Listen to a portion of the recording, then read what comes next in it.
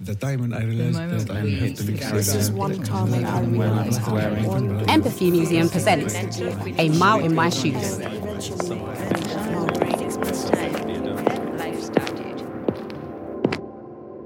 These shoes are black ankle boots with a gold buckle and a zip on the side. They have a little bit of grass on them and just enough heel to make sure you're comfortable. These shoes belong to Taban. This is her story. I think I was suppressing a lot of my past on purpose. I wasn't ready to deal with it. I wasn't ready to confront it, and I didn't know what to do with it. I remember quite a lot, to be honest, but they're more of images and flashbacks, because I was only 4 at the time. I remember playing in my grandmother's garden with my doll, and there was like a loud rattling knock on the garden gate, and it startled me, and my uncle came running out. So I ran to him and stood in front of him, and when he opened the door, it was 2 Iraqi soldiers, so Saddam Hussein soldiers, and I could sense the tenseness of my uncle, and they asked for my mum.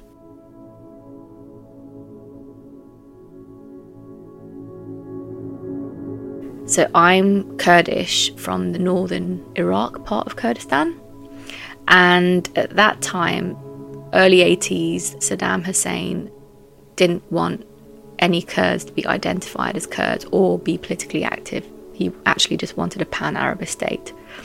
And so anyone that was fighting for the Kurdish cause of the Kurdish identity and protecting that would be killed. And my father was a Peshmerga, which is a freedom fighter fighting in the mountains. He was also a poet, and being a Kurd with a pen and a gun, he was considered to be extremely dangerous, and so he was on the most wanted list. And the way they would try and capture these men to kill them is to capture the families. My mum came out and they said, we'll just take you in for questioning and we'll take her as well. And the car was blacked out. When they opened it, my grandparents were there, so my dad's parents. Everyone tried to beg for them to take the adults but to leave the kid. They didn't listen, so they took me with them. When we stepped out of the car, it was very dusty and empty. And there was 2 buildings. And one of the buildings was for women and children, and the other one was for men. My grandfather was separated from us, and he was actually tortured in the men's prison while we were in prison.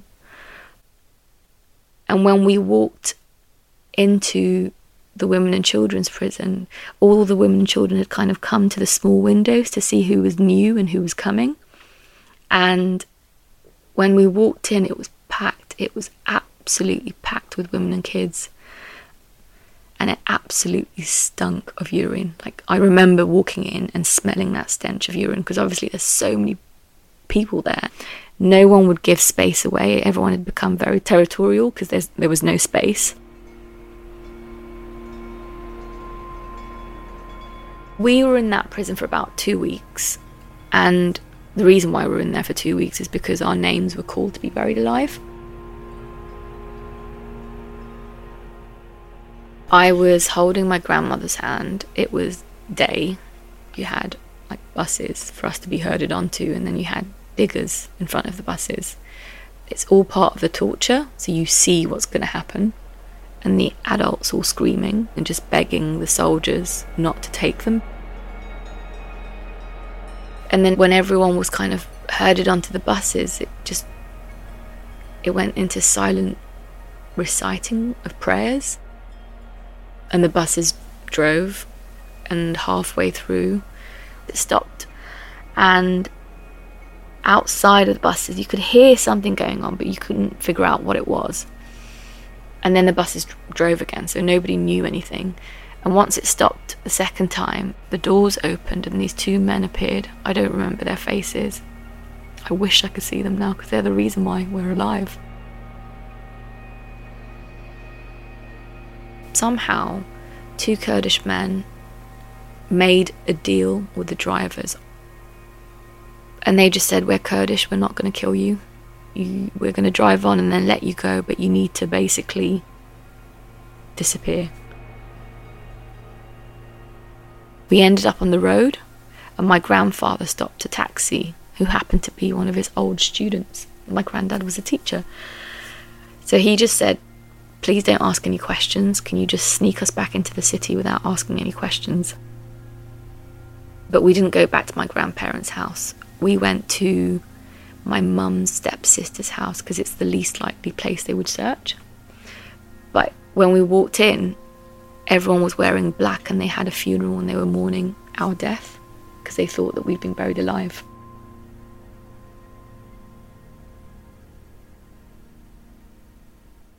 And my dad had somehow sent a message to tell us to leave the city and not stay in that city. We left to go to the south of Iraq, where my mum's stepbrother was. But that meant that we were housebound for 3 months. And then after 3 months, my mum put her foot down and just sent a message to my dad and said, we're going to die if we don't leave. You need to figure out a way of getting us out of here. And the plan was to reach Iran for safety, because at that time Iran was accepting Kurds. But you had the Iran and Iraq war at the same time. So all the bombs were being dropped in the rural areas. In territory unsuitable for armoured columns, Iraq's generals resorted to shelling suspected Kurdish positions. And it would mean that sometimes you stay in one village, or you're forced to stay in one particular area because you're trapped and there's nowhere to go, there's too much bombing. Or you'd stay because my dad was still fighting or protecting, or he'd gone off to do something, so we had to wait for him. The multiple rocket launcher was another formidable It just extended that period to a year. We were on the run for about 12 months. And eventually, we'd reached some point where the way you would cross the border was on horseback, but you'd have to do it at night so nobody sees. But the mountain was so steep, and the horses would kind of slip at points. And I still remember clinging on to my mum, thinking, oh, we're going to fall off this mountain and the horse is going to trip. But we just held on so tight. And eventually, we reached Iran and we reached safety. But the story doesn't really end there, because my dad wasn't with us. We made it ahead of him, and he was to follow. On the route of following, this incident happened.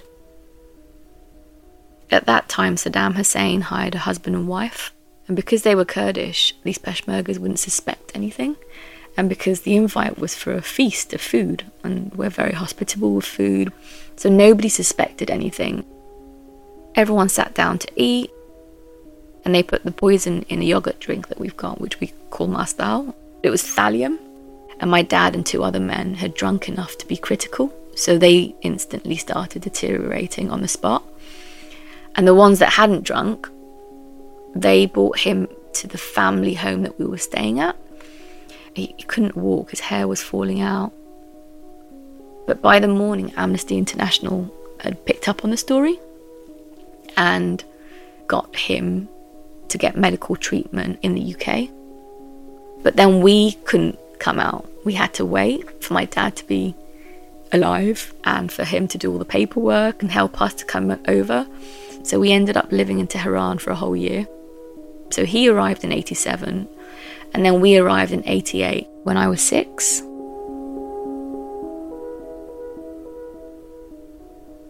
So as a teenager, I struggled massively with the identity crisis of being split between 2 cultures and trying to find yourself and, being a normal teenager as it is. But I do remember that I didn't really touch on my past at all. And now, most of my friends, they knew where I was from and bits of it, but they never knew the details of, things that I'm sharing now. I think I was suppressing a lot of my past on purpose. I wasn't ready to deal with it. I wasn't ready to confront it, and I didn't know what to do with it.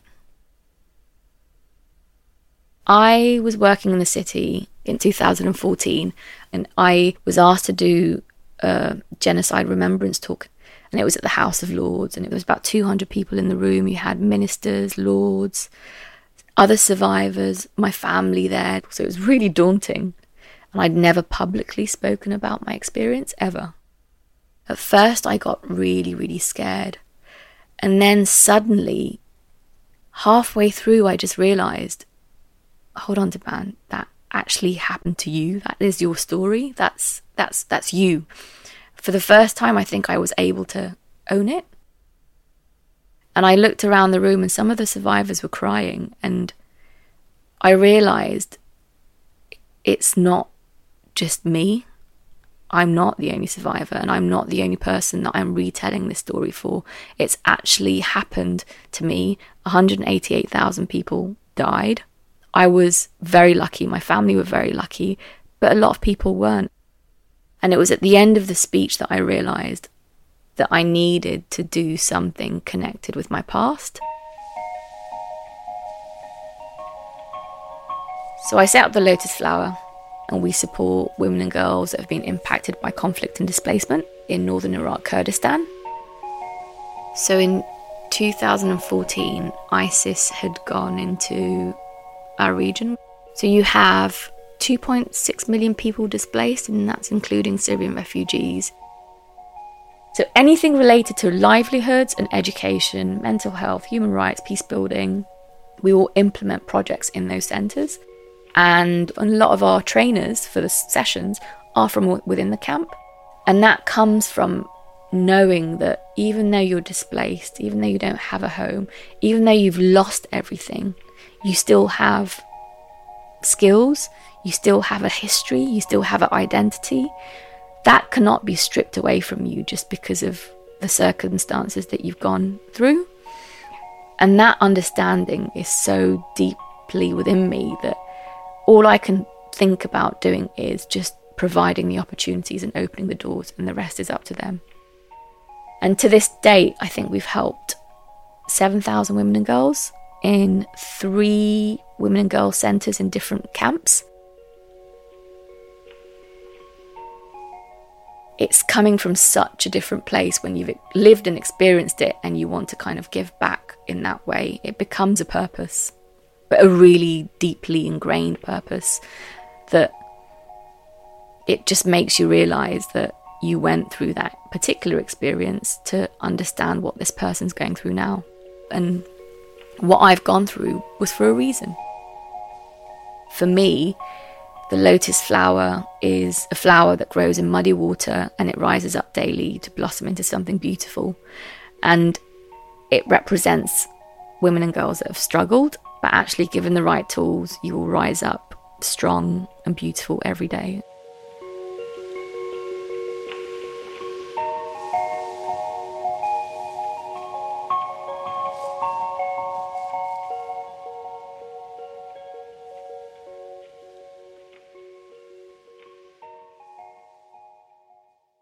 Taban's story was produced by Rose de Larabaiti. Her shoes are part of a growing collection of footwear hosted by the Empathy Museum's A Mile in My Shoes exhibition. The moment we hit our stride, the shoes and stories come from all over the world. Follow us on Twitter, Facebook, and Instagram to find out where we go next.